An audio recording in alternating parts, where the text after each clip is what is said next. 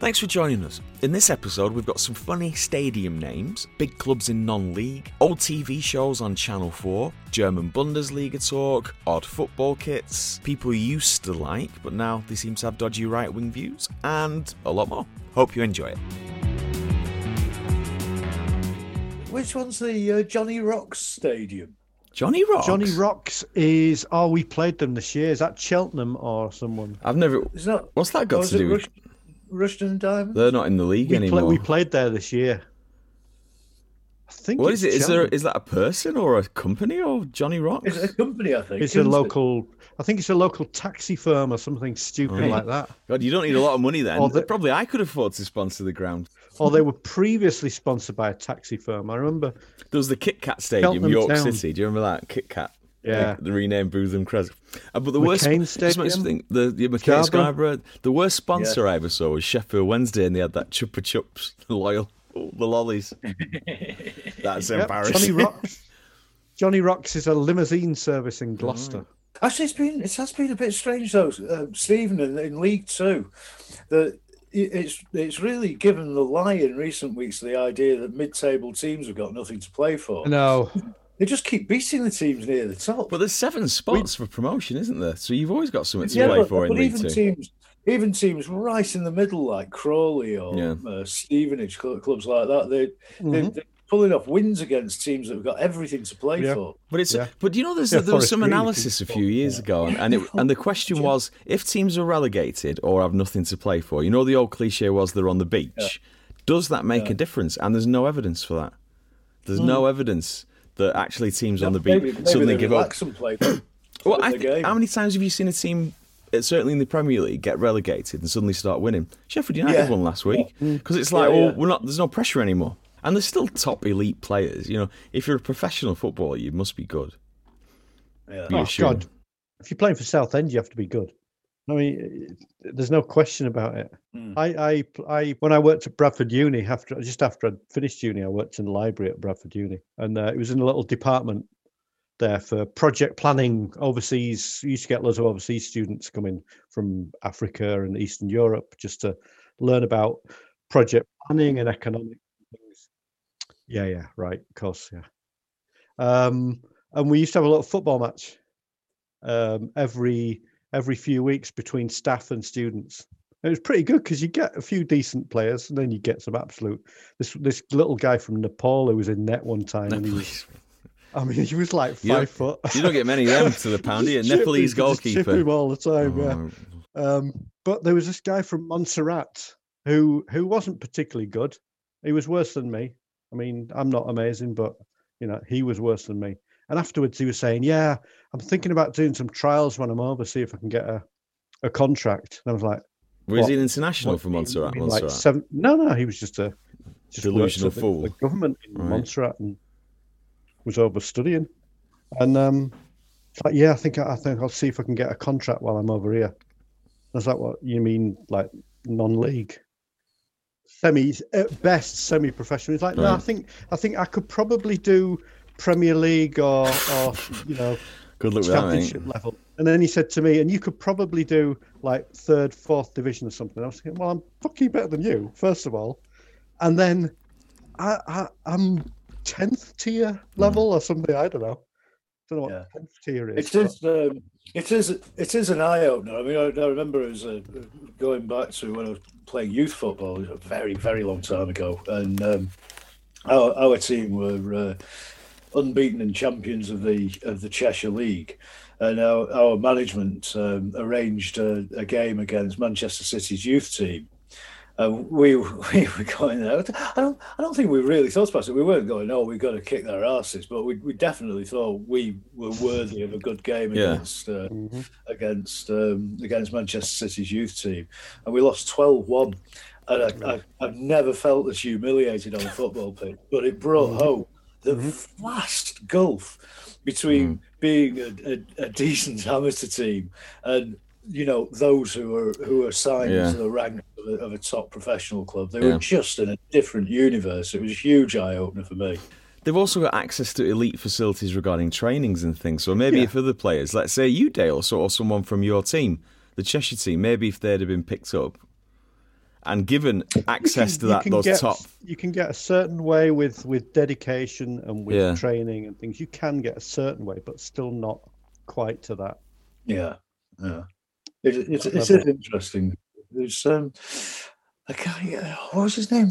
I think his name was Jim Melrose. Played for Celtic. He played for Shrewsbury, and I remember he played for Shrewsbury Town, and he was a player who had that badge, the badge I was talking about, the kind of the line drawing of a shrew. Right.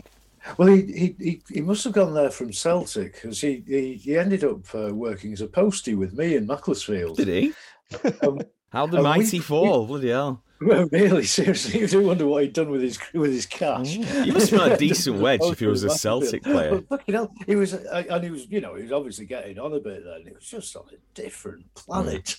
It's a bit of a lame example, but playing five-a-side once played against Simon Davey, who played for Preston and Carlisle and another team. Yeah. Third, fourth division midfielder. Yeah. But the touch was just... Yeah. They're just like you said, I can only repeat what you said on an absolute other level, and you could be a hell of this. By then, he was like beer belly and pit, but just so much faster. Yeah, and the sort of the muscle memory, which will never disappear, and the control and everything. Like Stephen said, you often hear these disparaging comments, don't you, about somebody who's a journeyman footballer, or he played in the third and fourth division for years and years and years. Fucking hell, give me a career like that. I'd be well happy with that. And you're going to make decent money still. Stephen, you still got to be a pretty damn good player. I think if you're playing professional football and you're being paid, you're something else. Yeah, just sort of looking at the National League, Sutton United are second, and Torquay are top, and then you've got Torquay, Sutton, Torquay are top, then Sutton, Hartlepool, Stockport, FC Halifax, the Phoenix Club, Bromley, I don't know what they're doing there. Then you've got Wrexham, Chesterfield, Notts County in my head are a big club. They were in the I think the last first division, weren't they? Yeah, they were in the first. Neil Warnock was the manager. They were in the Premier League, were they, when it started? Well, I think it was the last first division, and then they got relegated. I think I'd have to check, but I think it was the last first division, and then then they started the Premier League. They were in the top division anyway, for sure. Yeah, and then you've got a lot of Dagenham and Redbridge, Yeovil, Altrincham. The two teams have never been in the Football League, Altrincham, have they? No. They're one of those big non-league clubs, like you were saying about Yeovil before. Like Macclesfield used to be before they came into the league. I think they could do well. You've got a lot of these Northwest teams, lower ones. There's journeymen. Again, we know they're actually elite. But they're going to they just bounce around. So Altrincham, you're going to get Manchester, Liverpool players. It's a good area. But I'd like to see the average Altrincham fan, because I wouldn't have thought it was quite as working class as some other clubs, right? I've got no idea. They did have Frank Sidebottom. Yeah, he was an Altrincham fan, wasn't he? Yeah.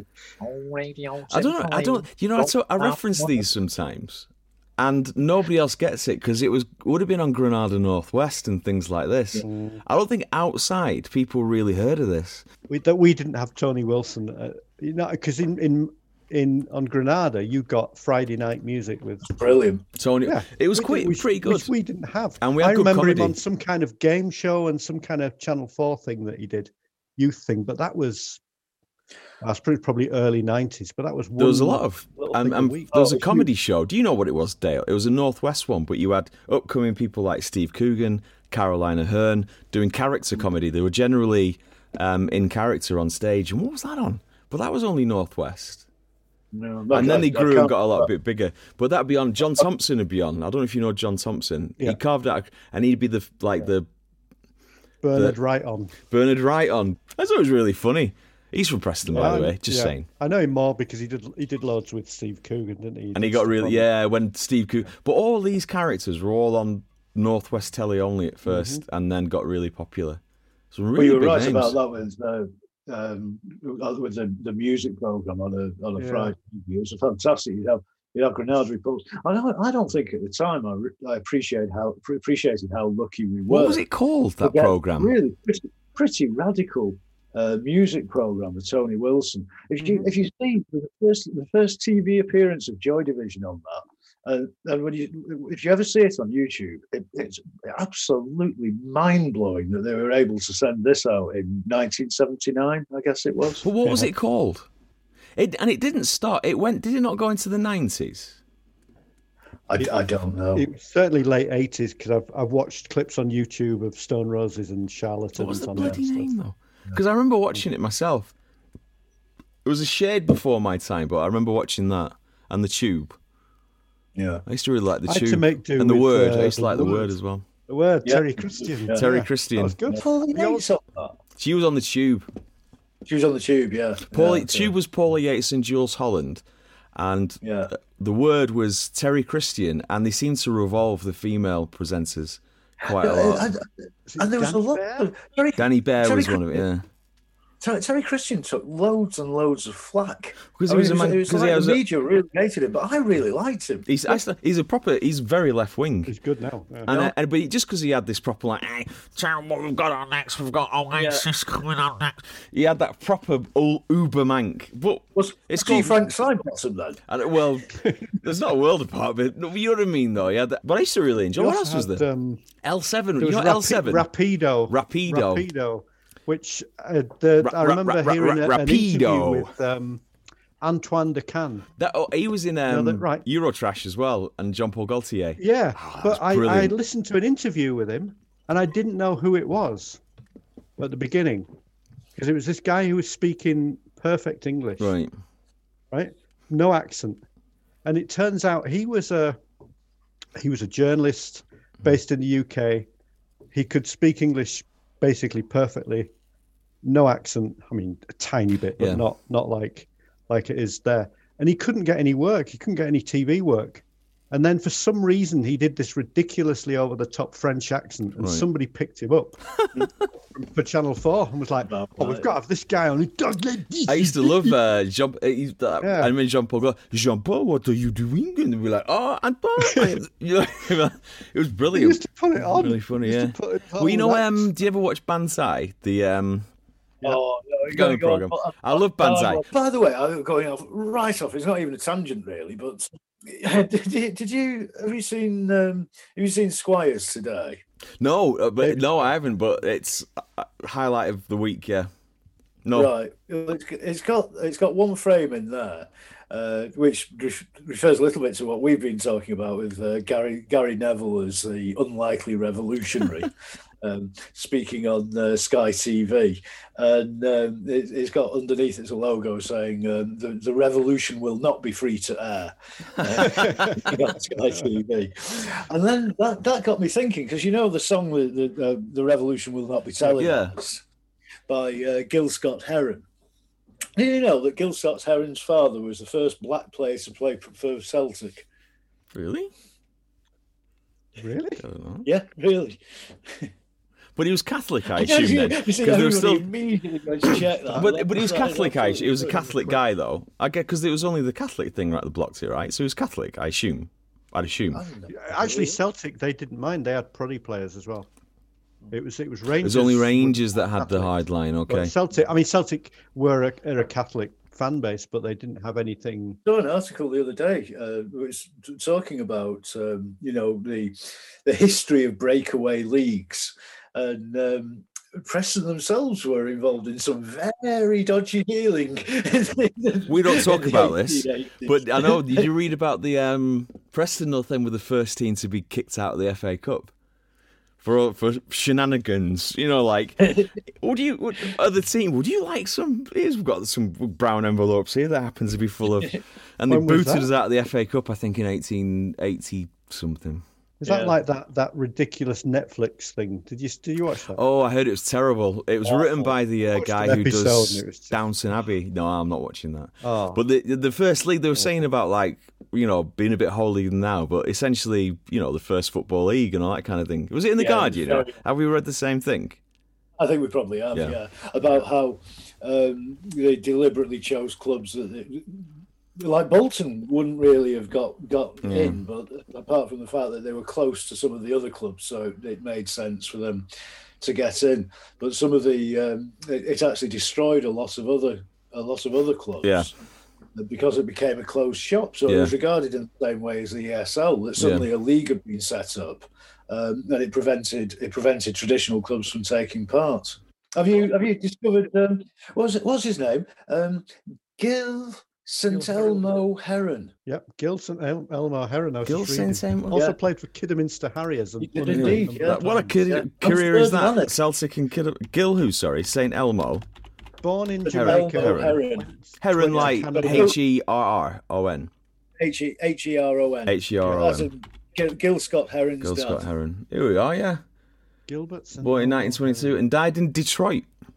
He got around a bit, didn't he? Old Gil. He was born in. I think he was in Jamaica. It said Jamaica, and then he moved to Canada, and then got. Oh, then when you say played for Celtic, he played one game. That's not actually true. It says here one game on Wikipedia. He didn't. He actually played 5 times for the Celtic team. I don't know where that's come from. And he scored in his first game in the Scottish League Cup, I think it was. It even says in the description, Heron only played 5 first-team matches in all, scoring twice. But in the stats, it says 1 and no goals. Oh, that's interesting. Yeah, it's a bit weird. And he was called at Celtic. He earned the nicknames the Black Arrow and the Black Flash. Yeah. And he played cricket as well while living there. Yeah. Interesting. Heron died in Detroit. I mean, even if he did only play once for them, he was still the first black player to play for Celtic. Yeah, no, it seems like he really got about. It's a cool story that he's the father of the guy who did the revolution with copy televised. But then he comes to, so he's born in Jamaica, comes to England. Well, first went to Detroit. He played for. I think he fought in the war in Canada, didn't he? Yeah. He played for Detroit Venetia, Detroit Wolverines, Chicago Maroons, Chicago Sparta, Detroit Corinthians, Celtic, 3rd Lanark, Kidderminster Harriers, Detroit Corinthians. Do you know what it's worth reading about? I think they play in the 4th tier of United States football, Detroit City, and they're very much a left-wing club that's very much a proper. They want to create a European atmosphere, and it's a proper club, and it's well worth reading about online if you get the chance. Detroit City. It's interesting because you read a lot of North American, see it's French, but these guys seem like they want to be a proper football club rooted in the community, very much on a European model. It's worth reading about. It's interesting. I'm ready to mock, but have a read.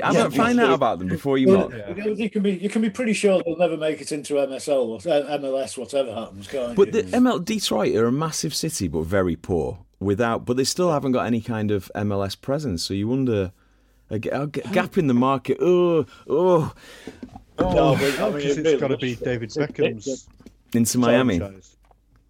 Yeah. He's got Inter Miami. Why did they give him those stupid names? Like you got Real Salt Lake, Inter Miami. Do me a favour, fucking hell. I don't know. It's Beckham thinking he's being clever playing on Inter Milan, isn't it? Inter Miami. There's nothing clever about it. It just sounds to a European, it sounds god awful. You know the story about Beckham when he went to Real Madrid, because he asked if he could have the number 7 shirt. I'm not saying this is 100% true. This is alleged before we get sued. Although that would probably be good for publicity. If we alleged. This is one man's opinion. He went to Real Madrid and said, "Can I have the number 7 shirt?" And they said, "Sorry, no, that's Raul's got number 7. You'll have to pick another one." He said, "Well, can I have 2 numbers that add up to 7?" I went, "Well, yeah, of course, if you want." He said, "All right, I'll have number 23. That's a great story. Somehow it can't be that thick. Said it like this. I mean, like there's thick and there's count the bloody 10. Do you remember Raul? He went to Schalke and had 2 amazing seasons in the Bundesliga, and Schalke got to the Champions League semi-finals with him just being this insanely way too good for that team, but just pushing them on and on and on. And now Schalke are absolute garbage. Too good for them now. The bottom of the league by a mile. I mean, they went something like they went a crazy losing streak. The current Schalke side has actually got 7 players who have played with Schalke in the Champions League. I mean, that is quite amazing. Well, yeah, but when you think about when Schalke are in the Champions League, it means that you could clearly you got to chuck some of these out and get some people who are under 35 might be a good idea. Yeah. They've just been insanely mismanaged. They're a massive club, insanely mismanaged. And there's a lot in the Bundesliga. You get some appalling mismanagement. Like a team like Hamburg, should have no. But no, just like Hamburg. He seems like Hamburg have no business in the second division. They're enormous clubs, and Schalke. It could happen, though, isn't it? No, well, Hamburg. I'd loved it when Hamburg went down because they were arrogant bastards. Yeah. So they were original right. Bundesliga, and they had a the giant clock in the stadium of how long they've been in the Bundesliga. And it's like, oh, wankers. And when they got relegated, and they haven't gone back up. I think they've been 3 seasons now in the second division. Have they changed it so it's got number of hours since we were last in the Or there's like maybe it starts going backwards and then it'll start going forwards again. I don't know how they're going to manage that, but. Anyway, here's one English person who lives in Germany that was very pleased about Hamburg getting relegated. Yeah. I like the badge. Must admit, it's one of my favourite badges. No, I don't like anything about that football club. No, they got the rivalry with St. Pauli as well. Yeah, but it's very one-sided. St. Pauli, and even St. Pauli, they've pissed on their chips regarding me anyway. They've become just some commercial. I'm sure they're upset about that one. Splitters. Red Bull are just like they call them the can sellers. That's their nickname with other clubs. And also St. Pauli are t-shirt sellers and a football club for people that have never been to watch football. If you want a proper left-wing team, Union Berlin, that's a proper left-wing football club. Proper left-wing football tennis. Club. Garbage. Have you heard of? Do you know the Roskilde Music Festival here? I've heard of it. Yeah, it's massive, isn't it? Yeah, Massive. It's absolutely massive. Yeah. Is it not the biggest in Europe? And the last. Pardon? I believe, is it not the biggest in Europe? It's certainly one of them. It's up there. Absolutely huge. It's brilliant. If you ever get the chance to go to Roskilde, it's really it's fantastic. Anyway, doesn't matter. But yeah, I was amazed when I was last there that they actually had a St. Pauli stall. So it kind of proves what you're saying, that it was a stall at the Roskilde in Denmark, the festival, which is known for being pretty left wing. But yeah, clearly it's a selling opportunity. It really is selling opportunities, like Pauli. No, they're the fucking joke of a football team, and they can piss off. They really can, and it's full of twats who support them. If you wanted to set up a club to make lots of money out of something, it wouldn't be a bad little model to choose to go after. Pretend left wing. Fans, look at me, I'm left wing. I've got a skull and crossbones St. Pauli t-shirt. People sitting, rubbing their beards. Yeah. Playing in brown as well. I know, fuck up. And brown is no colour for a football. I can think of, purple is great. Fiorentina kit is lovely. Yep. Pink, Palermo playing pink. And that looks really cool. Brown. Did you see the latest Napoli shirt? No. Some fashion designer did it. Okay. First time I saw it, I thought it looked awful. But I've seen a few pictures of them. I think they were playing Inter Milan recently, and it's quite nice. It's like the old Ian Brown T-shirt which had bills round. It's got this. So it's like a pattern design around the neck. Yeah, it's got kind of like Native American style with almost. It looks like feathers or something, but it's Have you heard of Pescara, the Italian team Pescara?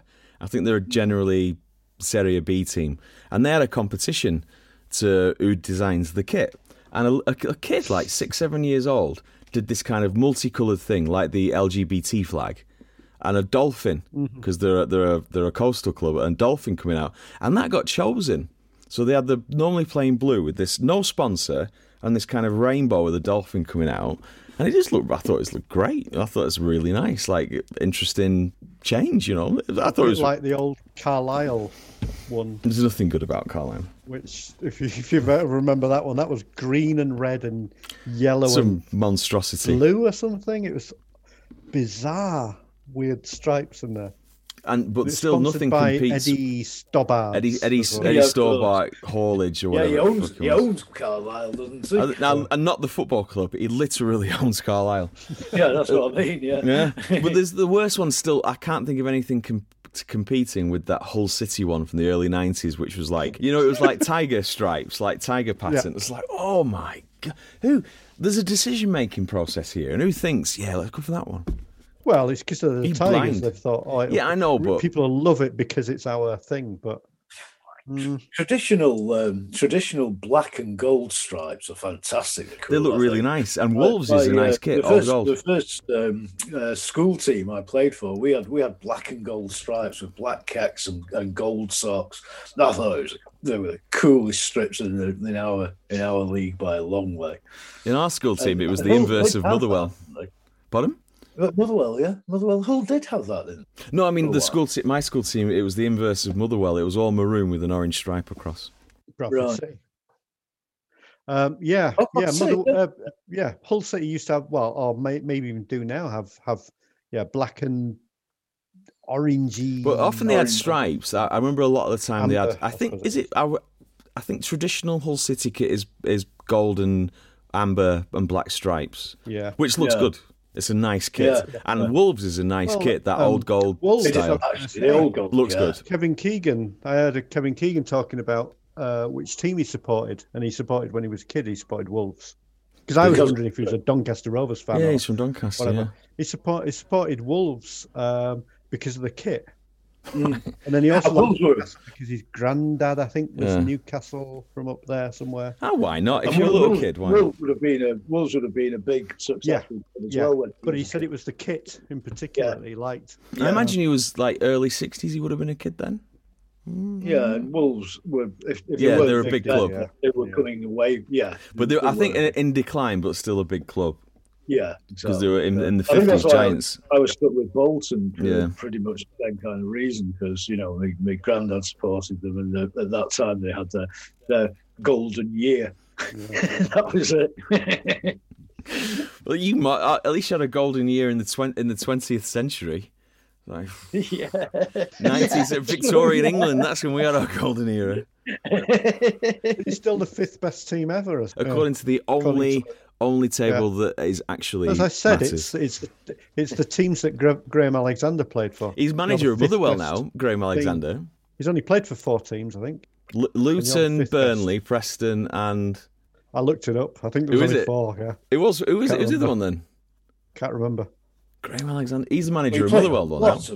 He played a lot of games for North End, didn't he? Absolute first-class player. Genuinely, if he was not, his problem was he's not an athlete. I mean, it was still an athlete compared to normal folk, but not. Well, he was a brilliant leader of the game. I think if he was Italian or had gone to play in Serie A, he'd have been an absolute top Serie A player because of the slightly slower pace of football, which benefits technical players, not athletes. I think he'd have been a top Serie A player. Really. And if you had to put your life in the hands of any penalty taker ever, it would have been him. And he played for the other one was Scunthorpe. He did play for 5 teams. Oh no, 4. Preston twice. So he played 350 games as a defender. 350 games, 50 goals as a defender. 1 in 7 from defence. Thank you. That's quality. How many were penalties? Fucking all of them, probably. Yeah. But an absolute. Lettice was good at penalties as well. Although he's turned into a dodgy. Do you not find it sours the memory? Oh, yeah. His politics are awful. Really why can't he just shut his mouth? Nobody'd know any better. It's really upsetting, isn't it, with somebody like Letizia? Yeah, it's a bit like I think you mentioned Ian Brown before. I assume you mean the singer Ian Brown. Yeah. I know he's. I can't. It's put me off his music. Like Morrissey. What's that obscure British, a real nasty hard right, far right party, sorry, something like Force England. Not Britain First, another one. No. And he wore it on United States television when he was doing a song. Yeah.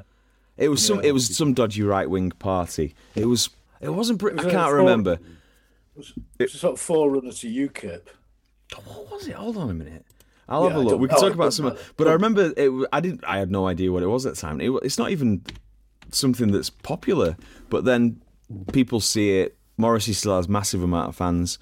Picked up on it, and also, I mean, the guy's got 2 Irish parents. He's obviously immigrants. Don't know what's his deal like. You do wonder about. It's a bit like it's not the same thing at all. We don't know what his political views are at all. But really miserable bastards who've been very successful in life and have got all the money they could ever possibly want. How could you end up like Morrissey or Mourinho?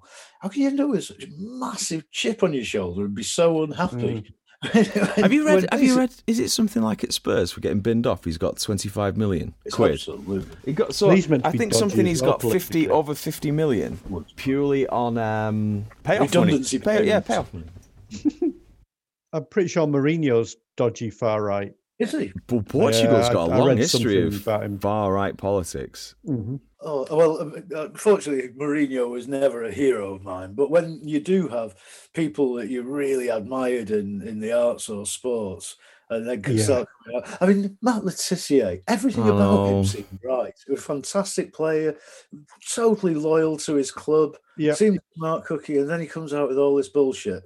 And why? It taints the way you feel about them. Yeah, it does. It does.